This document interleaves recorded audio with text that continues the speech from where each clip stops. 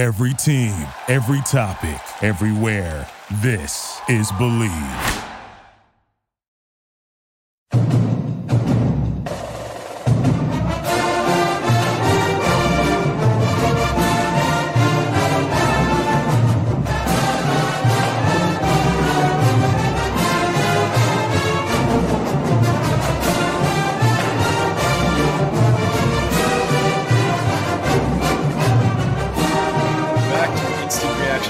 Of the Night Report podcast. I'm your co-host Mike Broadbent. Joining me once again is my co-host Richie Schneiderite. Yo. Richie, we picked up another commitment for the basketball program. We have our backup big man for this upcoming season to go along with Cliff O'Marui and Antoine Woolfolk. Emmanuel Ogbole from Monroe Community College in New Jersey. He's originally from Nigeria. We kind of highlighted him on a past podcast, but tell us a little bit about his game and how this commitment came together. Yeah, I guess we'll just start from the beginning. 6'10", 245-ish, 242 technically is what he's listed at. So he's only been playing basketball since 2018, so he's very raw. He's new to the game, but man, is he fucking huge. 6'10", 242, like I said, but a 7'6" wingspan. I sent you the picture the other day, and his arms are just fucking freaky long. And he's got hardly any fat on him too. He's a very cut dude. He looks the part for sure. Yeah, no, I think he's actually going to be a sneaky good get by Pike on Crew. So they offered him back in, I wrote an article on it, I forget when it was. I think it was November. January, December. They offered him in December. We did an article with him. We talked to him, talked about his Rutgers offer, blah, blah, blah, all that good stuff. So he actually came over from Nigeria where, like I said before, he just started playing the game of basketball in 2018. He's been working with Educational Basketball. It's one of their premier select groups over there. They've produced quite a few notable football and basketball players over the past couple of years. So, like some of you might remember top Rutgers big man target Ruben Chiniello, who ended up choosing Washington State in the end. He was working with this program. Actually, he was. I'll have an article out on with these guys soon, the coaching staff over there, but. He literally was working with them the day of when I gave them a call, and very hard to get in touch with people from Nigeria. You got to go through WhatsApp and all that. It was a little tough, but we got on the phone. It worked out. So, but these guys have produced a ton of guys, and they've produced a ton of NFL players too. They started dipping into the football back in 2021, and they've already produced Jason Godric, who's with the Chiefs currently. Kenneth, I'm going to pronounce this wrong. Adewegu with the Packers currently, and Emmanuel Okoye, who actually was a hoops player over in Nigeria, but when he went there, he was working out for hoops, and these guys are from the two coaches over there are from. Let me see if I can find their name. Olatobi Adatopin and his brother Isilupo Adatopin from Educational Basketball. They actually lived in Asbury Park at one point. They lived in Kearney, New Jersey, so they know the states very well. They know the game of football. So they picked up this kid who was like a hoops player in Emmanuel Okoye, who's a 2023 kid, and he literally just started playing football with them and started training football, and he ended up being a 5.63 star signing with Tennessee. That's a loud horn. So yeah, I mean, it's interesting how like they've trained these guys, and he ended up having 20 plus offers when it's all said and done. And Emmanuel Ogbole actually was suggested to them from David Agoha, who's with the Las Vegas Raiders currently. He ended up he suggested it to him. He's from the same town as Emmanuel, and he said to the guys, he's like, hey, I know this kid Emmanuel is really big. Would love to get him in one of your guys' like training sessions. They were like 2 hours away. They ended up meeting up with him, and they were amazed by his size and figured, hey, we can make you into a really good player. Sent him over to JUCO in the States, and here he is. He's got Rutgers and Seton Hall with Rutgers on top now. That was a long talking point.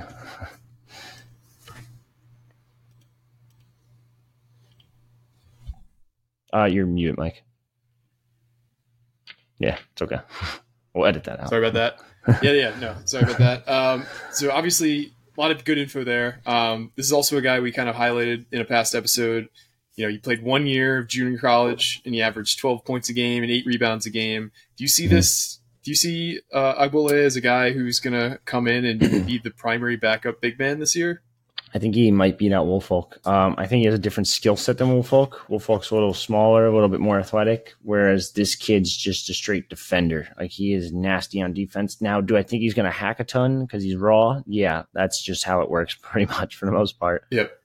Think of early stage Cliff where he was just a hack machine, and he might have only had 3-4 fouls a game. My man had like 12 hacks a game.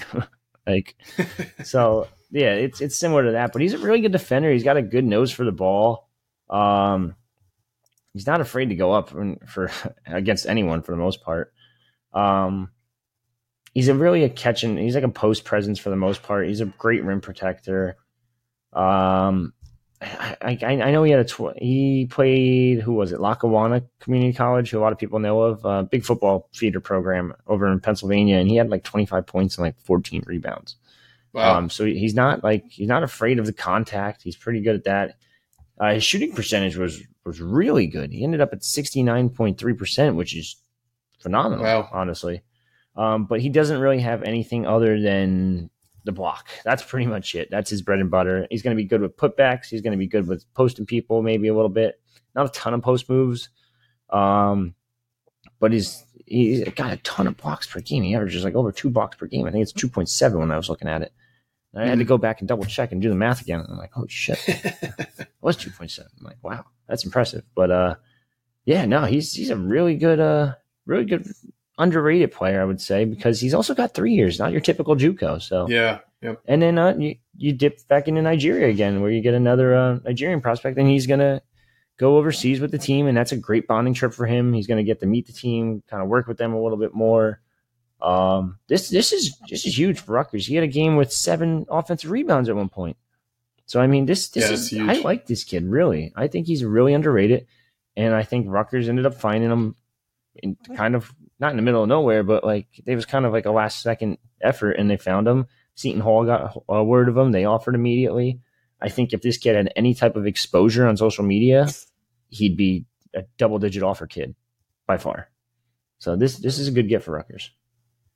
Yeah, no, this is awesome, and this is a much-needed addition to the roster for next year. Mm-hmm. This puts them at 3 scholarships that are going to be open for the next season. Correct. How do you see those 3 scholarships getting filled? Do you have any names in mind, or is the staff just playing this pretty close to the vest right now? It's like lockdown over there. I mean, I don't blame him after everything that's happened over the past like month and a half. I mean, not even a month and a half. I guess it was less than a month technically when you lost your starting guards. Yep. But yeah, no, they're playing this super close to vest. Just kind of similar to what they did with the assistant coach thing. Like, no one saw Marvin Williamson coming out of nowhere for the most part. So I mean, I got a couple names for Jersey ties, and Noah Farrakhan, Luther Muhammad, Adam Silas. Those are 3 guards. I know they want a guard really bad, so that's going to be number 1. Would it be a starting guard? I think you could sell the idea of a starter, but I do think Derek Simpson might be your starter too. But I mean, if you get a good scorer, it's whatever. You could throw him in there. They also want a forward/wing type player, so like a 3-4 guy, kind of in the similar mold of Mawat Mag, someone that could just step up until Mag really comes back for the most part, and then kind of shift to the bench and still provide quality minutes, provide depth, provide maybe even scoring, because you need some more scoring. You never have enough scoring actually, but yeah, so I mean, I don't really have any names at the moment other than the 3 I just said from Jersey, and I'm only listing them because they have Jersey ties, because it's a thing. Other than that, though, it's very, very quiet. Michael and crew are keeping everything on lock. They got their backup big man now, so just kind of wait and see. And then I can't say it enough. I like this kid a lot. Whether him or Woolfolk ends up being the starter next year, because Cliff has a year again technically, but he's not coming back next year. I'd be very, very, very, very surprised if he came back next year as well. Yeah, let these 2 develop. Let them battle it out. Competition is the best way to fucking develop guys for the most part, and it brings out the best in people. So I think if either of them win, to be honest, it could be one of those is probably going to be the starting center for 2024 with Dylan Harper and Ace Bailey.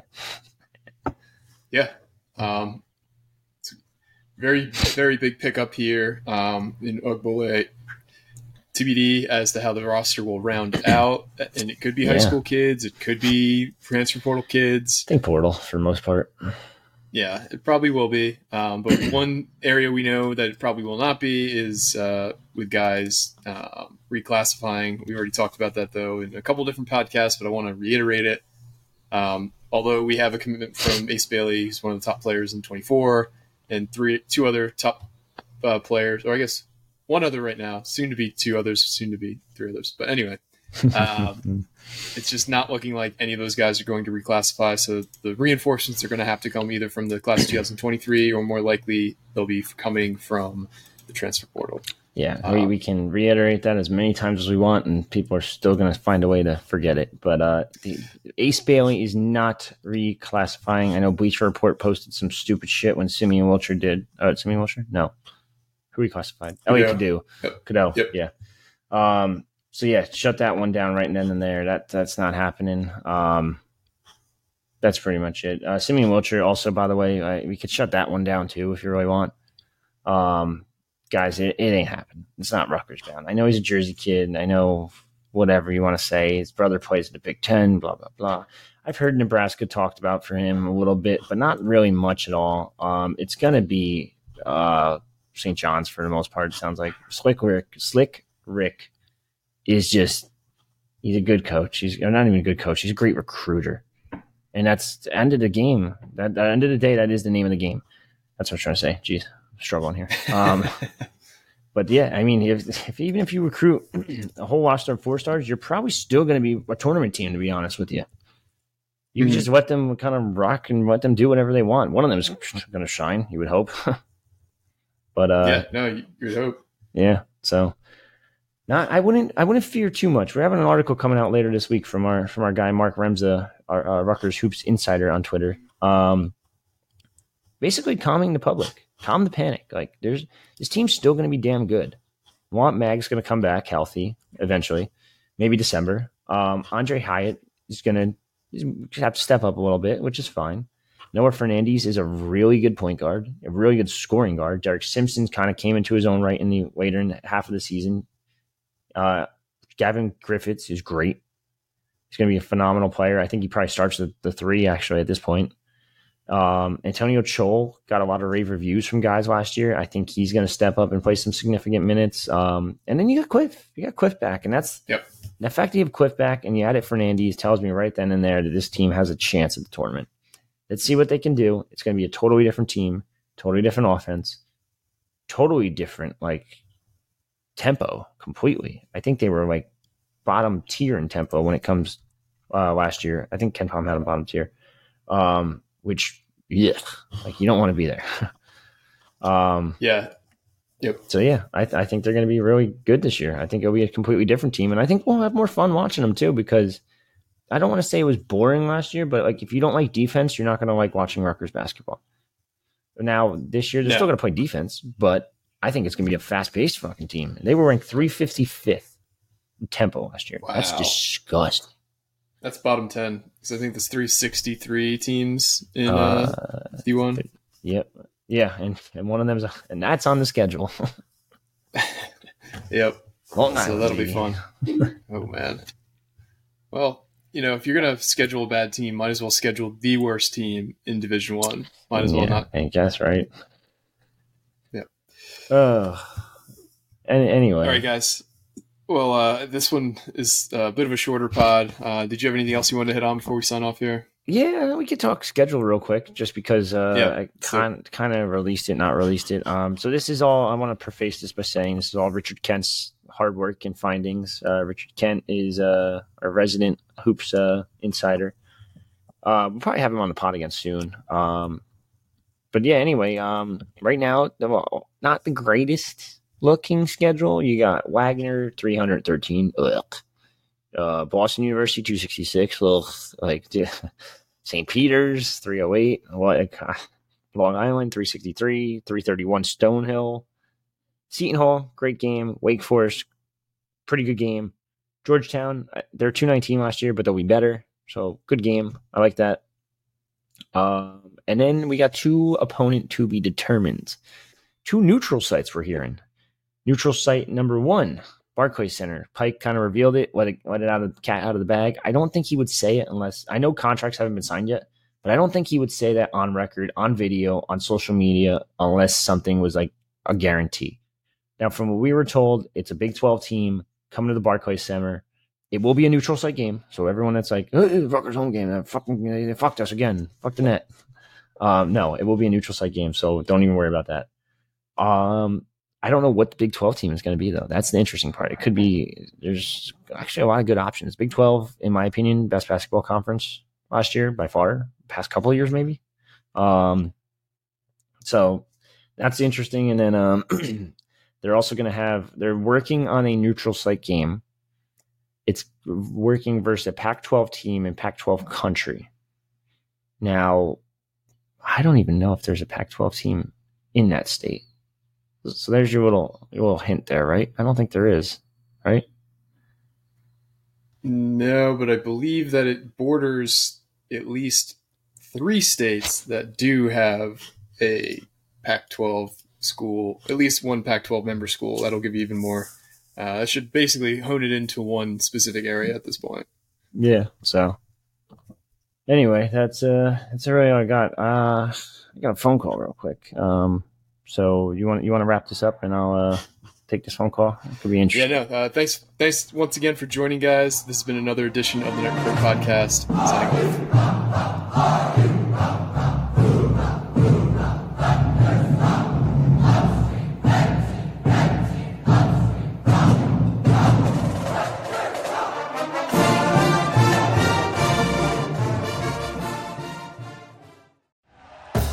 Thank you for listening to Believe. You can show support to your host by subscribing to the show and giving us a 5-star rating on your preferred platform. Check us out at Believe.com and search for BLEAV on YouTube.